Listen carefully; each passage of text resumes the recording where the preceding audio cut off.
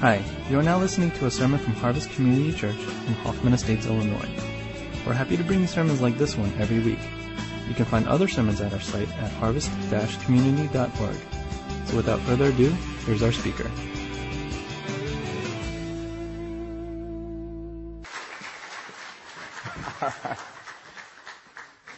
Thanks, Dave. It is a privilege for me to be here. It's good to be here, Harvest. I'm going to move this over here. So Dave and I used to do youth ministry together some 15 years ago.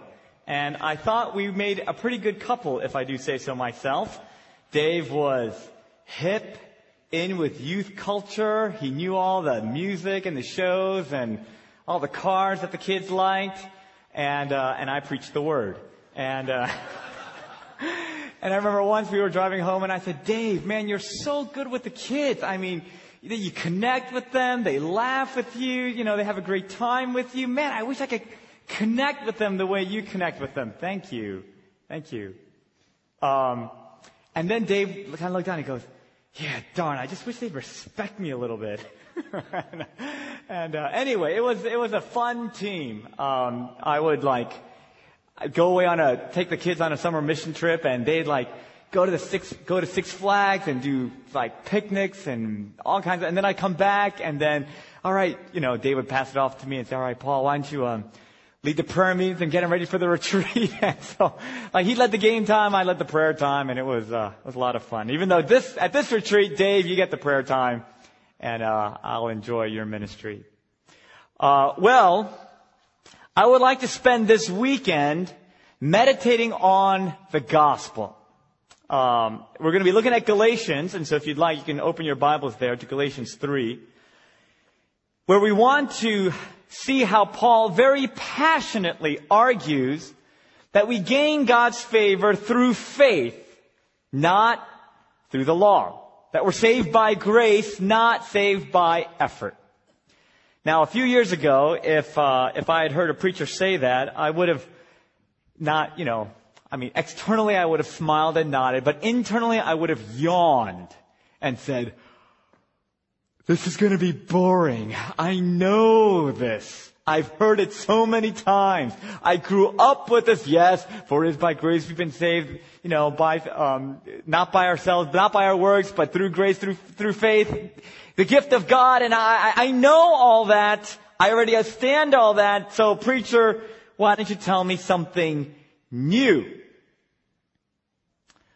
But I find here in Galatians that Paul is preaching the gospel to Christians. The book of Galatians is addressed to the churches in Galatia. Paul considers them Christians.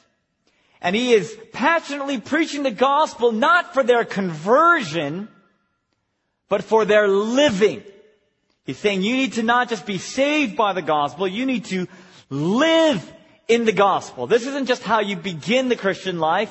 This is how you live the Christian life. And what I find in the book of Galatians and what I find in my life and in my church is that it's easy to get it wrong. It's easy to start with the gospel and then lose your course, so that Galatians speaks not to the churches in Galatia, but it speaks to us to say how we started is also how we must live. And so it is my goal, it is my prayer, my vision that this weekend I might lead us, somehow shine some light on what it means to not just start in the gospel, but to live in the gospel. How to live a life of faith. How to live in the Spirit. And I was just expressing this to your pastor, Dave, while we were talking earlier today. It is my humble opinion that most of us probably don't have this right. It is my humble opinion, even for myself, it's only in recent years that I feel like I've understood what living in the gospel means. And I would say it's not just for Harvest. I'd say my own church. I tell my elders, I said, I'm scared. I fear. Even though I've been preaching Galatians since October, and we're just finishing up now. I mean, how many months is that? I said, I fear we still don't get it. I fear we don't understand what living in the gospel means. But it has been an enormous turning point for me in my own personal relationship with God. And it has become my clear and defining vision for what I want to see in my own church. And so I'd like to share that with you this weekend of what living in the gospel, living by faith, what this Christian life is supposed to look like and what it's not supposed to look like. Now, as I just mentioned, I've been preaching Galatians since October. We're just finishing up right now. So I've got like 20-some sermons that I would love to give to you in 2 days. But God's mercy to you is that I don't do that. But I am going to try to cram as much material into the time that I have with you as I can. So it's going to be, I heard one person use the phrase, like drinking from a fire hydrant. It's just going to, it may not feel so good all the time, but I hope it will be profitable. And I also want to say, a lot of what I say is probably in some ways going to sound cliche. It's grace, not effort. It's the gospel, not law. Yeah, we know that. And yet I want to say that probably intuitively we don't know what that means. Most of us probably grew up, if I can just say, as a Korean American, grew up in a church context where we did not grow up in the gospel. We grew up in the law. We grew up in legalism. We grew up in morality, or we grew up in licentiousness. Maybe you didn't grow up in a Christian family. But my guess is very few of us grew up in the gospel. And so even though we're familiar with the words, our default mode in our living will go back to legalistic or licentious tendencies. And so I urge us to listen carefully, for as Paul very passionately pleads, this is critical. As we examine the gospel, I hope it fits your direction as a church in that it teaches us how to reach up in worship.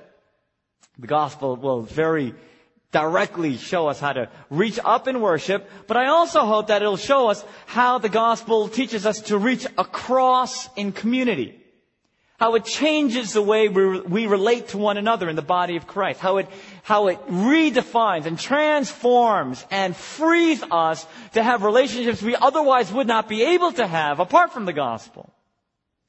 And thirdly, I hope that understanding the gospel shows us how we can reach out. For as we reach out, how do we reach out? We must reach out as servants of the gospel. If you have no gospel, what are you reaching out with? Whoa. Excuse me. You can't give what you don't have.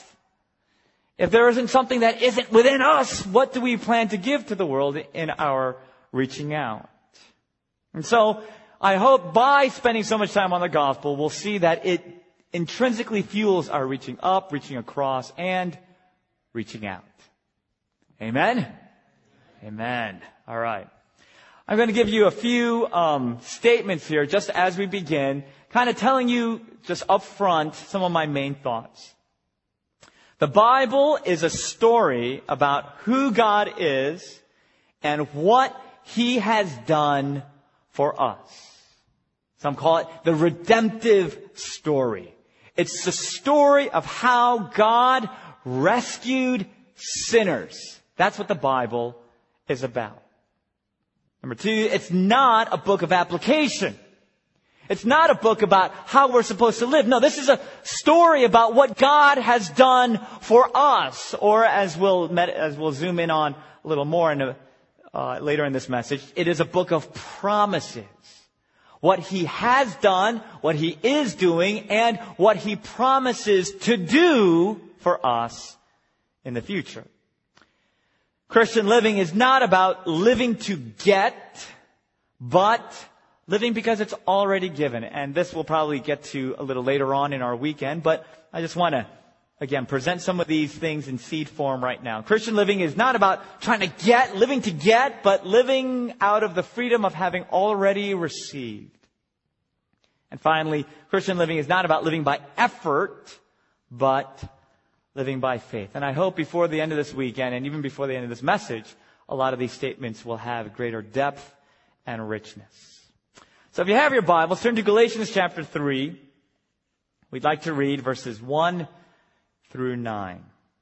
Well, let's start with 1 through 5. Just so you know, what I'm planning to do is, this is actually two sermons smushed together. So we're going to look at verses 1 through 5 as we see that the gospel is not just how we begin, but how we live.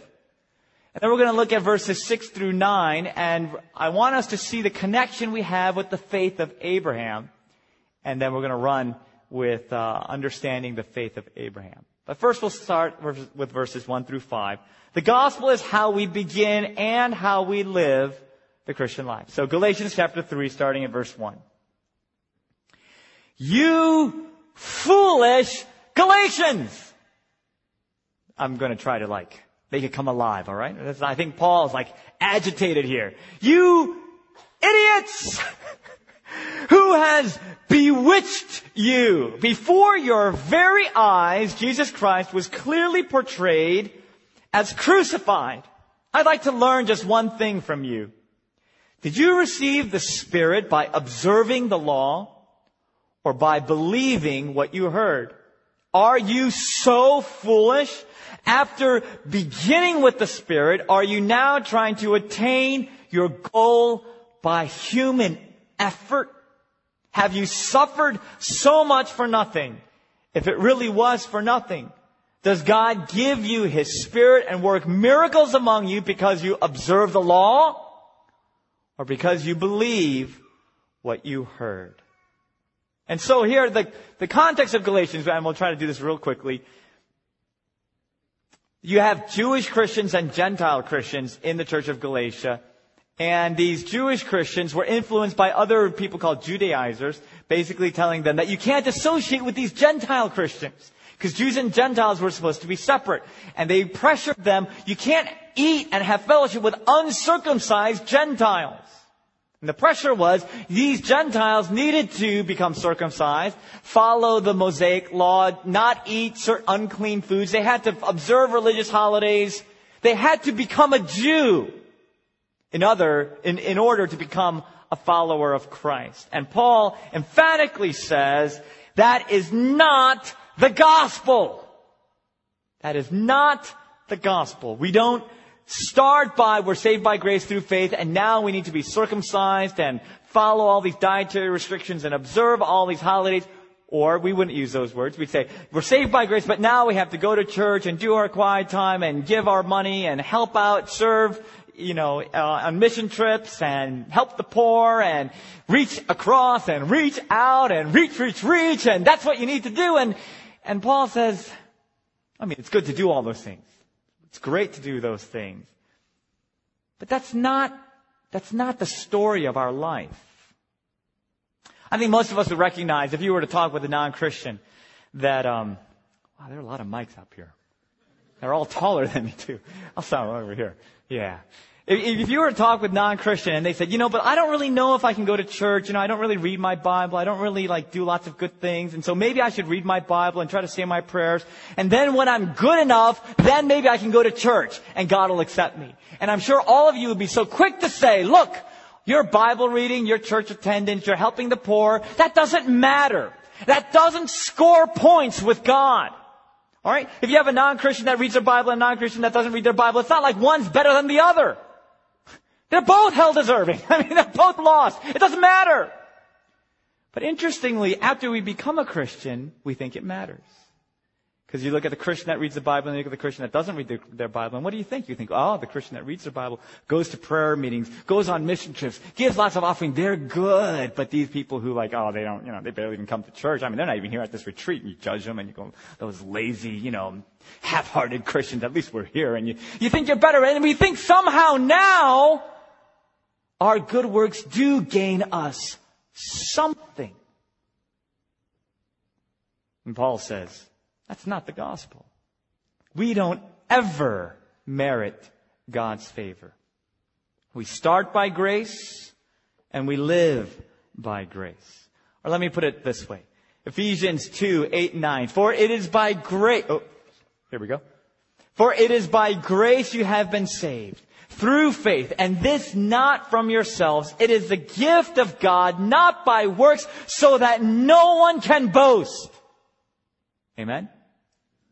But then, if we were to write the story, we might write it like, but it is by effort that you grow. And this from yourselves. You must fully apply yourself. The difference between the mature and the immature is the difference between the law keeping and the law failing. The diligent and the lazy. The faithful and the unfaithful. You were saved by grace, but now it's up to you to grow in character and in your relationship with God. So get going, bud. Amen? Paul says, what has gotten into you? Who has bewitched you? You foolish idiots! Does that sound like the Bible? What Bible are you reading that you would think such heresy as this? Paul's saying, this is a big deal. This is a big deal. Notice the language of verse 1. It's not that subtle here, right? You foolish Galatians! Who has bewitched you? One paraphrase. The Message, Eugene Peterson, writes that, you crazy Galatians! Did someone put a hex on you?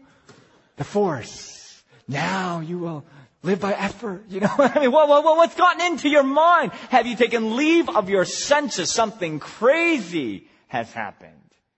What has gotten into you? You numbskulls! You know, you just... I mean, it's the Bible, so he doesn't actually curse at them, but I mean, I wonder what he was thinking. You know, I mean, it's just... And he implies, verse 4, that it can all be for nothing. Verse 4, have you suffered so much for nothing? And we don't have the time to look at Galatians as a whole, but Paul implies, in not so subtle terms, you get this wrong. You get this gospel living peace wrong, and we really should question your salvation. In chapter 1, verse 6, he says, you have turned away from God. You've turned away from God. Now, okay, God, you see, it's so much to say. It's not like they're going partying and like sleeping around and getting drunk. And you know what they're doing is they're following the Mosaic law. They're getting circumcised. It's like you come to Harvest and now you're going to join membership class and you're going to join small group and you're going to like be baptized and you're going to like give your offering. And Paul says, you have turned away from God. Whoa, wait, what's the deal here? Why is he so upset? You know, I mean, these guys are not like robbing banks and doing drugs. I mean, they're doing all the right things. And yet Paul says, you have turned away from God. He says, chapter 1, verse 9, if anyone preaches to you any other gospel, let him be condemned. Literally, let him go to hell. I mean, Paul's practically cursing in this letter. Let him be anathema. Let him be cursed. You get this gospel living peace wrong. You get the gospel living peace wrong. Paul says, I really think you should question your salvation. We'll question whether you got the gospel at all. It's a big deal. It is not a footnote. For Paul, his whole letter is devoted to addressing this heresy. It's a big deal. And then he says, why is this so absurd? Why is this so offensive for us to start by grace but live by effort? He says, you've seen two things. Number one, you've looked at Christ crucified. You foolish Galatians, who has bewitched you? Before your very eyes, Jesus Christ was clearly portrayed as crucified. Seeing a crucified Christ demonstrates to us the foolishness of starting by grace, but now living by effort. Paul says, if we can be justified by ourselves, Christ died in vain. But we know that he did not die in vain because we cannot justify ourselves. Let me try to illustrate it this way. Suppose one day you wake up in a hospital bed. You don't remember anything. You just wake up one morning and you got tubes and boop, boop, boop, boop, these little machines like chirping away, and the nurse comes in and you turn to the nurse and you say, Miss, I'm sorry, but why am I here? What happened? And she turns to me, oh, sweetie, it's no big deal. You were just a little dehydrated. I think you like collapsed or something. They brought you and we got you all hydrated. You'll be fine. You'll be fine. You just rest there now and let those IVs just hydrate you all back up together. Scenario B, the nurse comes in and says, well, you're going to make it. You're going to make it. Your sister had to give you her left lung for you to survive, but you're going to make it. She knew it was going to be risky to give you her lung. And she didn't make it. But I think you're going to pull through. What does the cross say? The cross says you didn't need a little hydration to get better. You need someone to die on the cross to save you. That's what the cross says.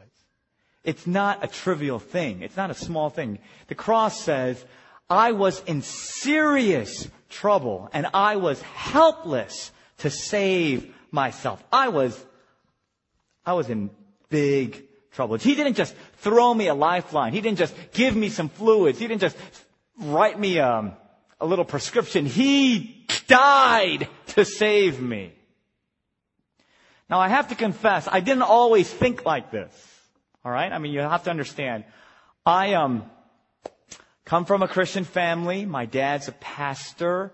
I grew up in the church. From an early age, I was reading my Bible and helping my youth group and serving in college. And right after college, went to seminary, full-time ministry. I'm far from perfect, but I try to be a good father. I try to be a good husband. I don't cheat on my taxes, at least not intentionally. I try to do the right thing. I'm far from perfect, but on the whole, I consider myself a fairly decent person. On the whole. But the gospel says, Paul, you think you're pretty good. But you are just as hell-deserving as anyone on death row, as any drug addict, as any prostitute, as any corporate executive who's, white-collar crime, stealing millions from their stockholders. You're just as guilty as a child molester. You're just as guilty as anybody else. That's what the gospel says. You were in deep trouble, just as deep as any other sinner. All your good works, going to church and reading your Bible and going on missions and becoming a pastor, all your good works, all of that, the gospel says, it's worthless. It's monopoly money. If you came to this retreat and who's the guy who does registration? I forget his name. Scott, and you pulled out monopoly money and said, hey, here's a $10,000. Keep the change. Well, he's just gonna laugh at you. Keep your monopoly money. It doesn't help you. That's what we have. We have monopoly money. You think you're so rich. God says that's worthless. We hold on to our good works like it's something, and the gospel says it's absolutely worthless. Paul says, all that I held as a Jew, I was a Hebrew of Hebrews, circumcised on the 8th day, a Pharisee of Pharisees. And now he's saying, you know what? I might as well have been a Gentile. I might as well have been an idolatrous pagan. I might as well have just been a heathen. I might as well have not been a Jew at all because it's absolutely worthless. Is what Paul says.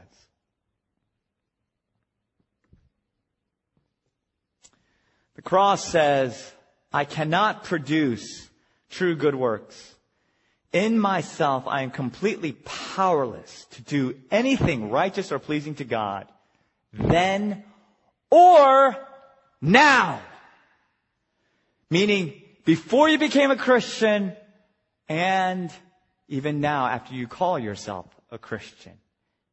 Left to ourselves, we are just as helpless in our ability to do good works.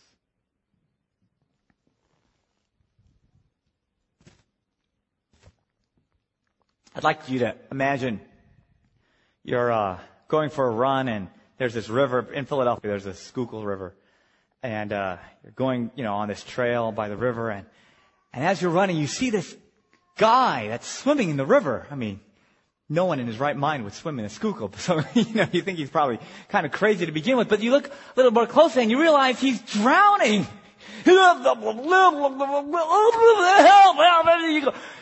And in that moment of truth, your kind, compassionate instincts jump in, and you, without hesitation, you just take off your shoes and you jump into the river and you swim out there, and you bring him to shore, and there you are, you're like heaving and coughing, and you spend a few minutes just trying to catch your breath, and then he turns to you and he says, Miss, you saved my life. And you go, it's all right, don't do it again, you idiot. And as you're catching your breath, a few minutes later, the guy gets up and he walks back to the river. And you go, whoa, hey, well, what are you doing? And the guy says, well, I think if I just try a little harder, I can make it. And you go, look! You don't know how to swim. You didn't know how to swim 5 minutes ago.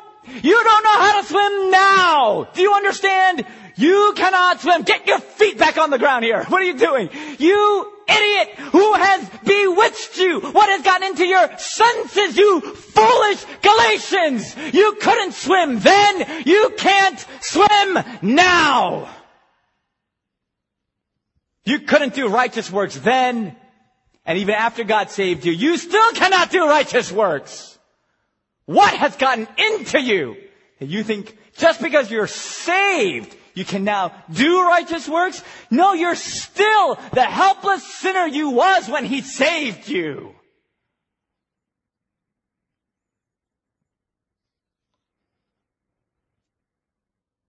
The cross stands above us to condemn us and expose us. That we are hopeless, helpless sinners. That apart from Christ, we can do nothing. Nothing. Now, to be clear, in Christ, we can do amazing things. In Christ, there is true righteousness, and we want to get to that in the second half of this retreat. But in ourselves, we cannot do any righteous deeds today any more than we could have before Christ saved us. We couldn't swim then. We can't swim now. That's what the cross says. He says, look at Christ crucified. Number 2, he says, look at how you received the Holy Spirit. Verse 2 and verse 5. I would like to learn just one thing from you. Did you receive the Spirit by observing the law or by believing what you heard? Verse 5.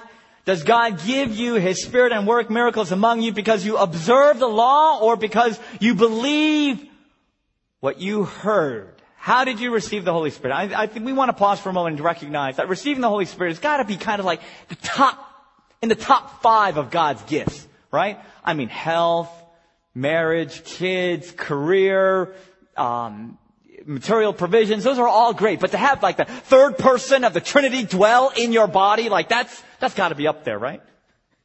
It's got to be up there. And how did you receive this great and amazing gift of the Holy Spirit? How was that? Paul says, did you receive it because you prayed so hard? And you always read your Bible and you gave your offering and you helped the poor and you did all these good works and you were such a good person that God said, you know what, that's a good child. Zap him. Whoa, there you go. Holy Spirit, come on. That's not how it happened. But it wasn't on the righteous or the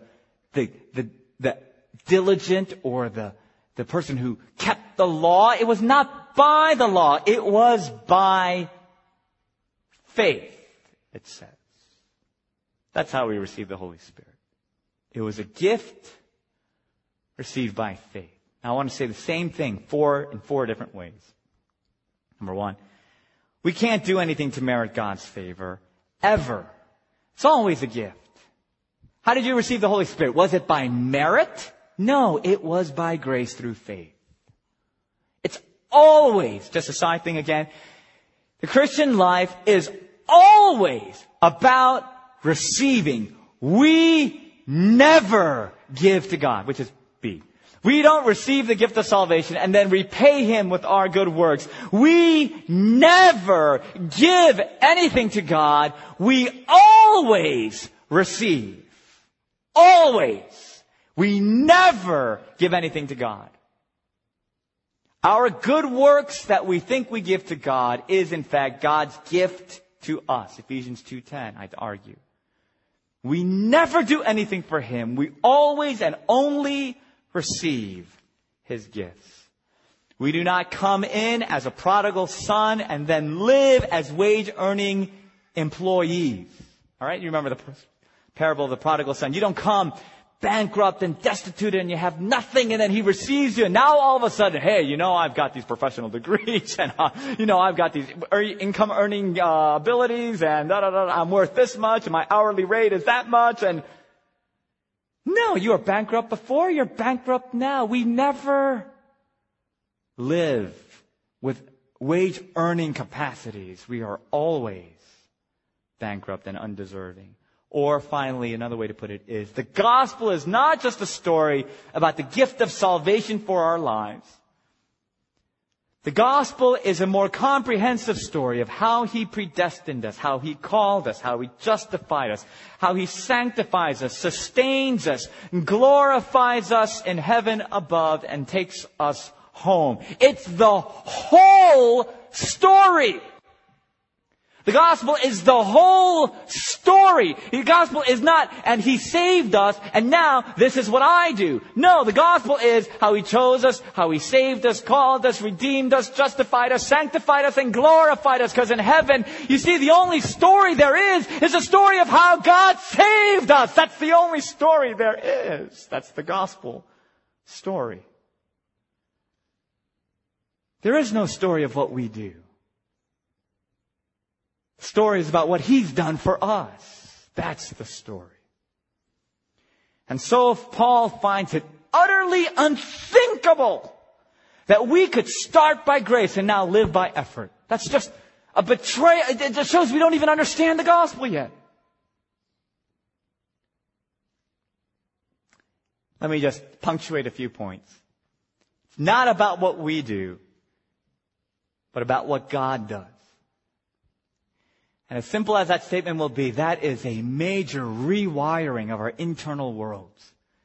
Hopefully we'll begin to unpack that through the weekend. And when we understand and trust in what God does, that changes what we do. That produces what we do. It's when we're living in that God story, His story of what He's done for us, that changes our perspective, changes our values, changes us, our hearts, and that produces the fruit of our lives. If it does not produce good works, then our faith is dead. It only shows we don't really understand what God's done for us. We're not really resting in it, trusting in it. If we say we have faith, but there's no deeds, our faith is dead.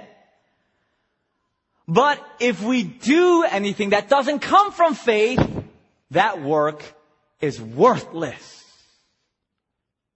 That work is worthless. I've offended some of my own staff by taking some of their passion about mercy, passion about missions, passion about evangelism, and I say, but if it is not of faith, it's circumcision. Do you understand? It's circumcision. If it is not of faith, it is just circumcision.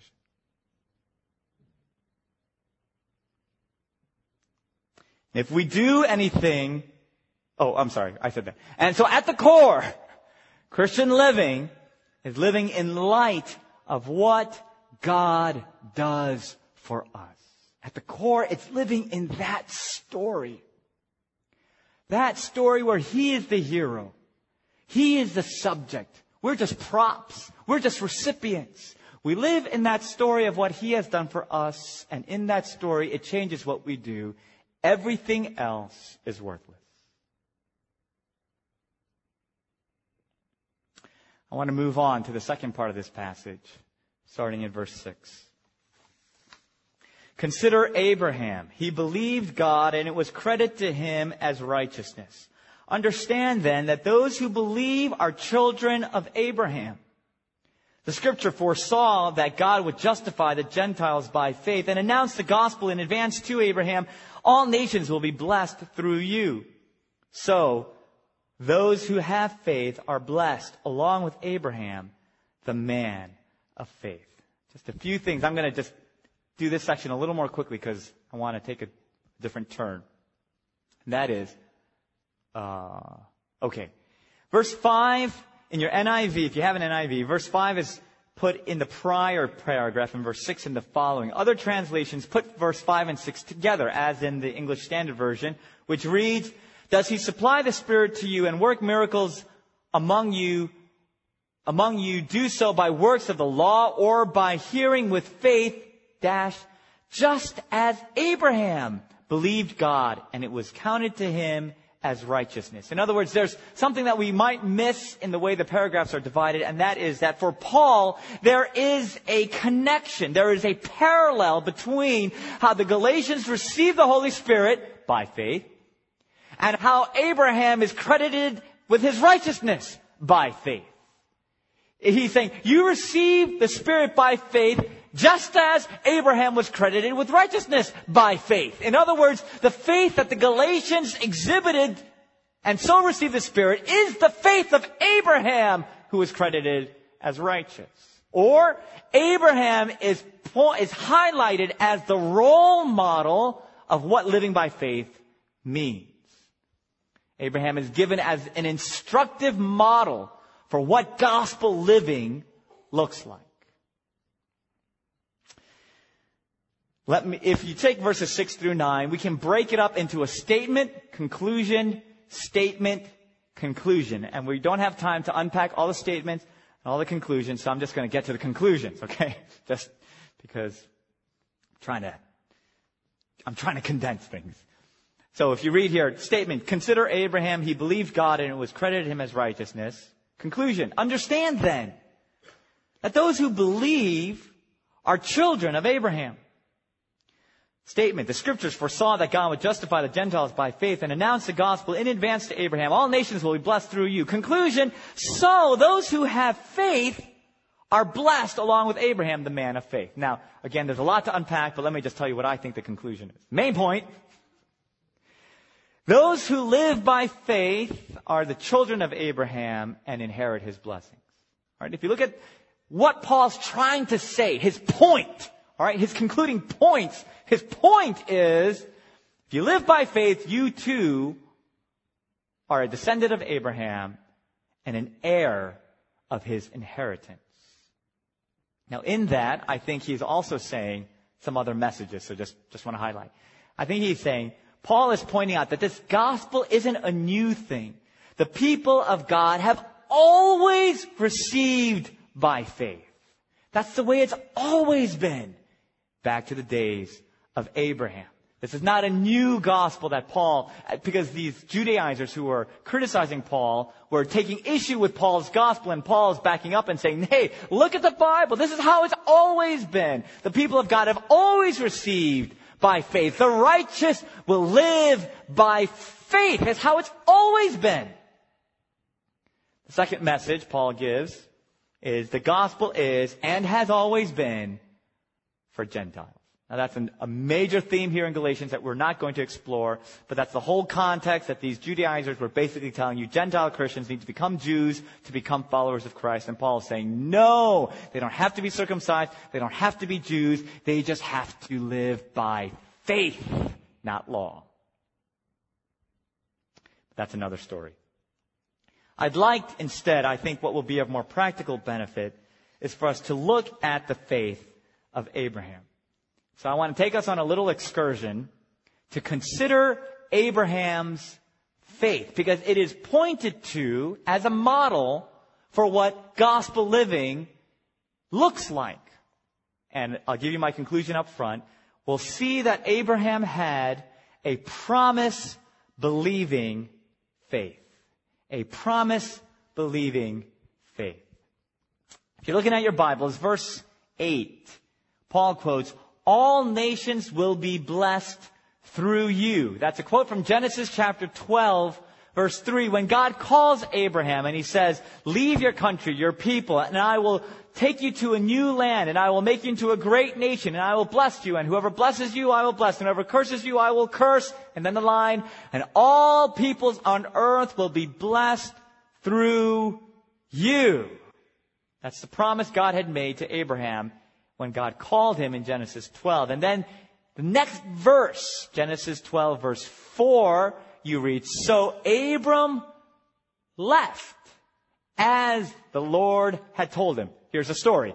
God says, "Abraham, leave your land, leave your people, go, and I will make you into a great nation. I will bless you, and those who curse you, I will curse, and I will bless the world through you." Abraham says, "I believe that promise. I believe he will bless me and make me into a great nation and give me many descendants." And so what does he do? He's walking. What is that? I'm going to call that a promise-believing faith. It's not that hard. God made a promise.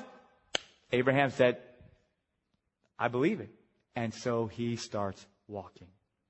Galatians 3:6, consider Abraham. "He believed God and it was credited to him as righteousness." That's a quote from Genesis 15. When God calls Abraham, here he is, an old man, no kids, no land, and he says, "Look up at the stars. You see how many stars? Can you count them? So shall your offspring be." I mean, how would they say, how many stars you could see with the naked eye? I mean, thousands and thousands of stars you could see. God says, "So shall your offspring be." And then you get that line, "Abram believed the Lord and it was credited to him as righteousness." What did he believe? What believed that it was credited? He believed that Jesus died on the cross and rose again from the dead in 3 days. Is that what he believed? He believed the doctrines of justification. Is that what he believed? What did he believe? He believed God's going to give me lots of babies. That's what he believed.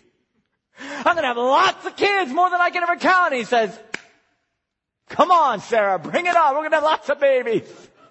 That's what he believed. And God said, "I consider you righteous." For what? For believing his promise. Second part of Genesis 15, God says, "And do you see this land? Abraham's been called out of his homeland. He has no land of his own. He's wandering. He's a homeless guy." That's basically. He's a homeless guy. And God says, "You see all this land? I'm going to give it to you."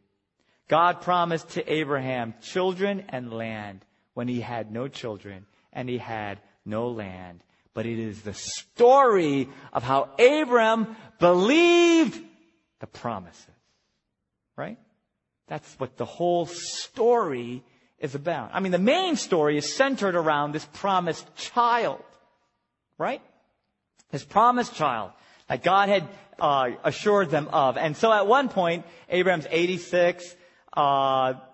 His wife says, "Honey, this really isn't working too well. Why don't you sleep with my maidservant Hagar?" And he sleeps with Hagar and she conceives. That's a minor miracle in itself. 87-year-old man impregnates maidservant. Anyway, sorry. But God made it very clear that Ishmael through Hagar is not the promised son he had been speaking of. Abraham's 99 now. Sarah's 89. Angels come to Abram and says, "This time next year you will have a child." Sarah laughs. Angels turn to Abraham.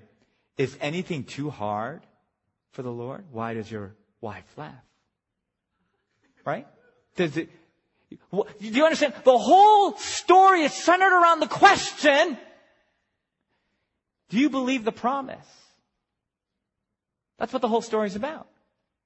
Do you believe that God will give you this child. Genesis 21, lo and behold, the child is born. And we read Paul's understanding of this passage in Romans 4.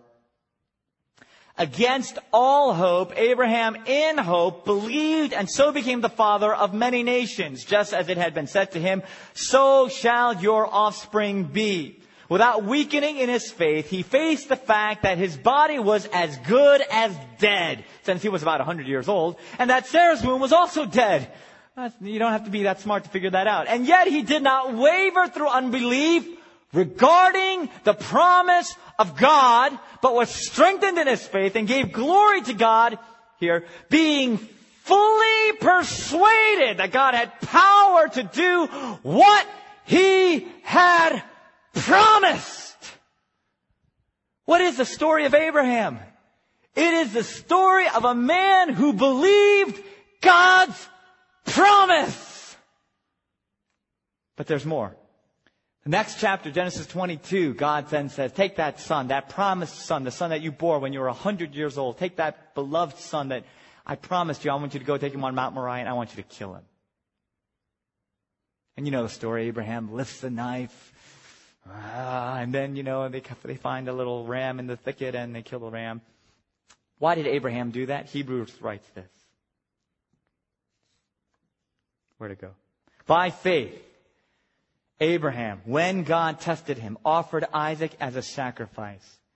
He who had received the promises was about to sacrifice his one and only son. Even though God had said to him, it is through Isaac that your offspring will be reckoned. It's through Isaac, not Ishmael, not some other kid. It's Isaac. Kill Isaac. Abraham reasoned that God could raise the dead. And figuratively speaking, he received Isaac back from death. Why was Abraham willing to put his knife to his son Isaac? Do you know why? Because Abraham reasoned. He said, God promised that it is through this son that I will have many descendants. And now he is telling me to kill this son. And so it must be that even if I kill him, God will raise him, because God will keep his promise. Do you see that? That was Abraham's faith. God will keep his promise, even if I kill the son through whom that promise shall come. He will keep his promise.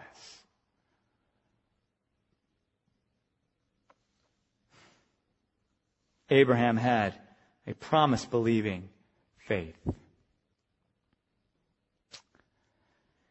Practical application that I'm going to spend this part and then tomorrow morning on is, I think the simplest application, the most concrete thing I can offer to you to start you on this journey of living in the gospel is to meditate on, to claim, to live in the reality of God's promises. It is not about you need to pray harder, help the poor, preach the gospel, go on missions. Do all of these things. That's great. But at the core, it's not about your good works. It's about your faith. And if your good works do not come from faith, your good works are worthless. For me, it has been this discipline of meditating on God's promises that God has used to open my eyes to who He is and what He's done. It has redefined, reignited my relationship with God in a way that I had not seen before. I offer this to you as the one main application I'd like to give you for this whole retreat, is to learn to meditate on, pray through, live in God's promises. Because in the end, it's not about what you do. This gospel is not about your doing. This gospel is about your believing. The righteous will live by good works? No, the righteous will live by faith. What faith are you living by? That you are called righteous. It's not just a story of Abraham. I'd like to just, as I was preparing these sermons, I was reading the Christmas account. And it's just so obvious, back to back, in the Gospel of Luke. Angel appears to Zechariah. You will have a son in your old age. But Zechariah doubted. Zechariah doubted, and the angel said, you don't believe you're going to have a son? Kabam! But you can't talk, right? He's mute. A few verses later, angel appears to Mary. Mary, you're a virgin, but you will have a child. And Mary says, may it be as you have promised. These two accounts are put side by side to contrast, I think, the main contrast that God sees. Where are the people who doubt and where are the people who believe? That is the battle. The battle of the Christian life is not about trying to keep the law. The battle of the Christian life is to believe in God and the promises and the promiser. Galatians contrasts living by the law and living by faith.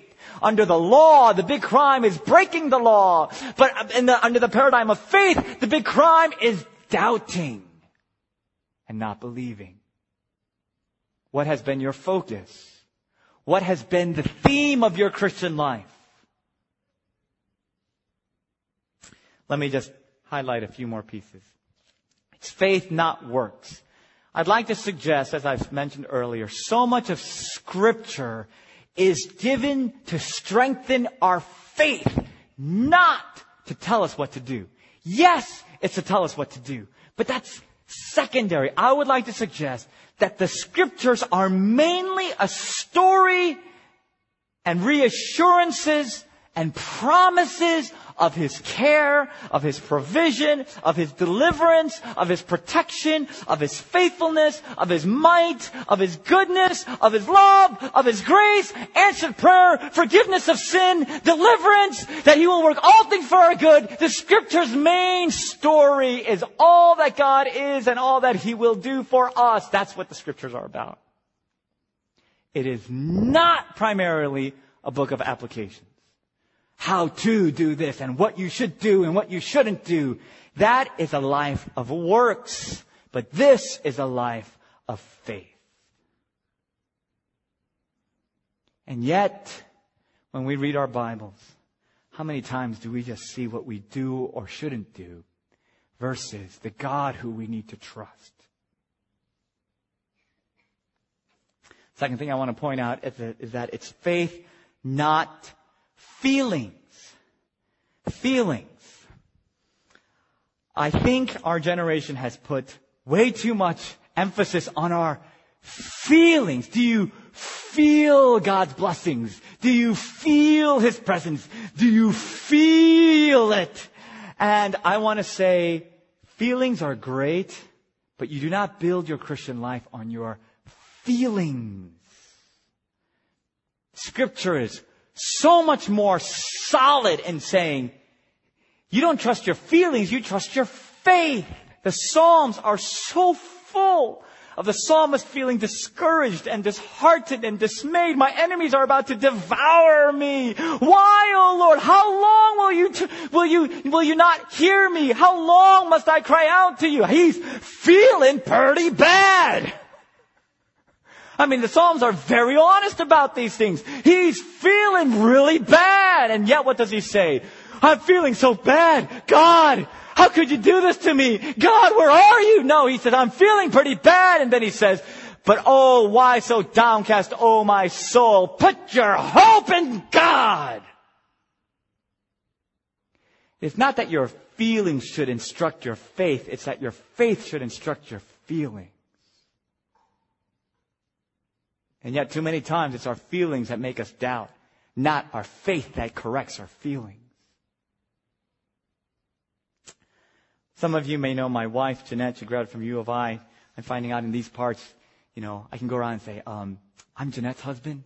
She wrote some songs. I don't know, maybe, I'm her husband, Anyway, I love my wife. My wife loves me. But if you ask me at any given moment, so Paul, are you feeling it? Are you feeling it? Ooh, like, did you miss her? Do you just want to hold her? Yeah, like, quite honestly, right now I'm just thinking about my sermon. I'm not feeling the romance right now. I'm over here, okay? But that does not trouble me. That doesn't trouble me. It's not my feelings. It's that I know, I believe that she loves me. And that I love her. Whether I'm feeling it or not. You base your Christian life on your faith, not your feelings. I'd like to end with an illustration from John Piper and just a quick commercial side note. These two books have been very helpful for me. Faith in Future Grace is his treatment of gospel living by faith. Piper's not light reading, but if you can get through it, it will be worth your work. God and the Gospel is another book that he's written that doesn't directly address the issue of living by faith in the gospel, but it's just soaked in that paradigm. He just writes out of that posture, out of that frame of this gospel living by faith. And so I recommend those to you. John Piper, in an old sermon, as he was preaching through Galatians, shared about an experience he had. He said, when I was preparing last week for this local radio show, the major battle that I was fighting was not the struggle to use as much of my effort as possible to study up on what he might ask me. The major battle was the fight of faith. That is your major battle, whether you recognize it or not. Our major battle is the battle of whether we're believing or not. Do I really believe that when Jesus died, all my curse was lifted so that I could say with Scripture, what can man do to me? He's saying, this radio interviewer, what's he going to do? Just humiliate me in front of millions of listeners? So what? That's nothing. Christ died for my sins and removed my curse. He can't do anything to me. Did I really believe that the death of Jesus is the pledge of God to withhold no good thing from those who trust Him? God, you promise that you will withhold no good thing from those who trust you. Lord, I'm trusting in you and I believe you will give me good things. Or am I just really afraid of failure? Did I really believe that the death of... I did that. Did I really believe that all things would work together for my good? No matter what happens at this radio interview, whether it goes great or whether it goes terrible, God is in control and it's all for my good. Hallelujah. There's no way this could be for my bad. Do I believe that? Or am I afraid? Did I really trust the counsel of Christ? When he said, do not be anxious beforehand what you are to say, but say whatever is given you in that hour, for it is not you who speak, but the Holy Spirit. Do I really believe He will give me what to say when I need to say it? Sorry guys. This is the struggle of everyday Christian life, and it is your most important work every day. How to keep your day's activities from becoming works of law, and how to live by faith in the Son of God who loved you and gave Himself for you to redeem you from the curse of legalism. That is our battle. That is the center point of your Christian life. It is a life of faith, not the life of works.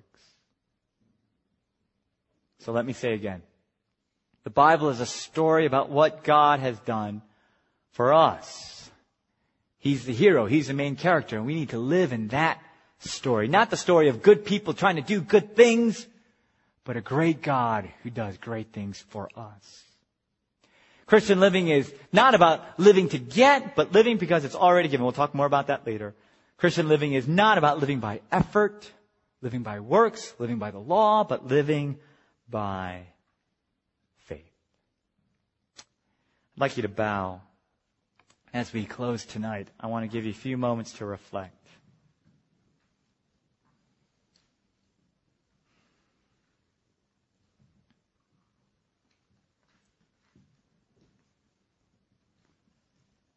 Paul is so passionate in Galatians about trying to wake up these Galatians who have started in the gospel, but now they're living by effort.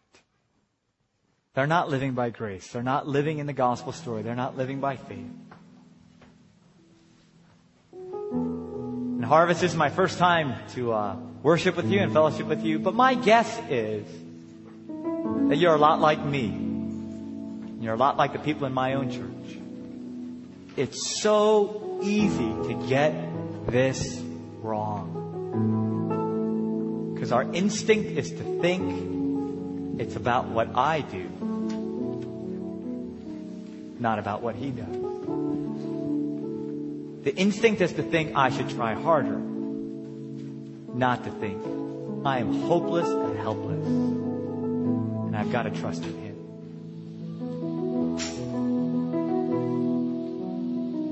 So maybe this epistle is for you. It's for us. Saying it's a big deal, guys. It's a big, big deal.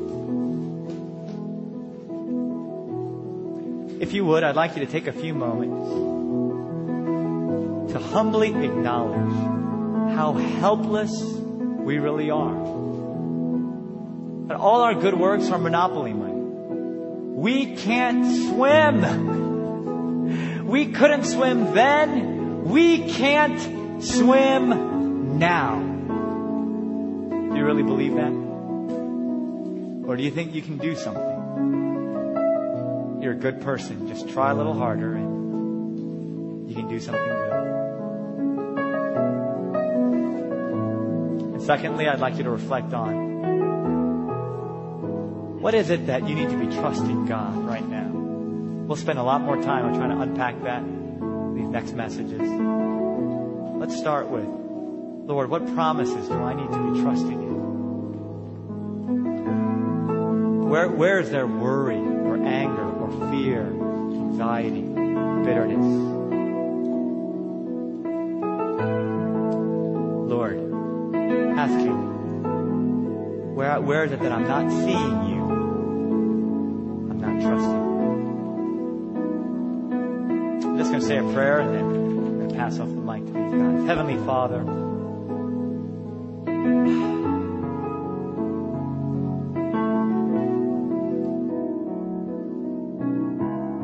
oh Lord, I know that ultimately it is the work of your Spirit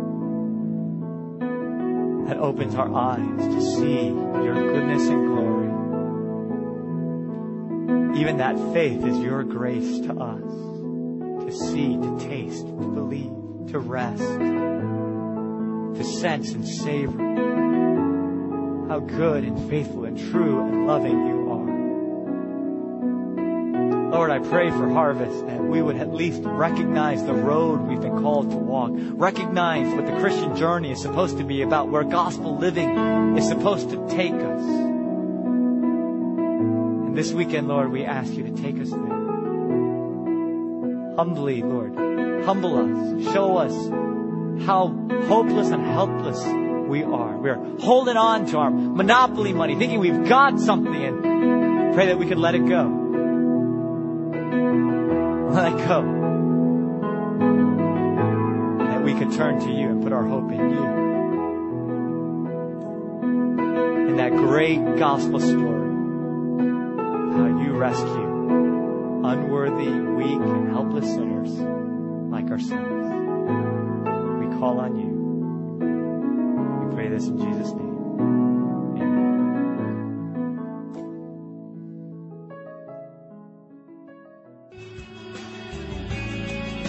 Thanks for listening to the sermon from Harvest Community Church. If you would like more information or have any questions or comments, check out our website at harvest-community.org. Thanks for listening.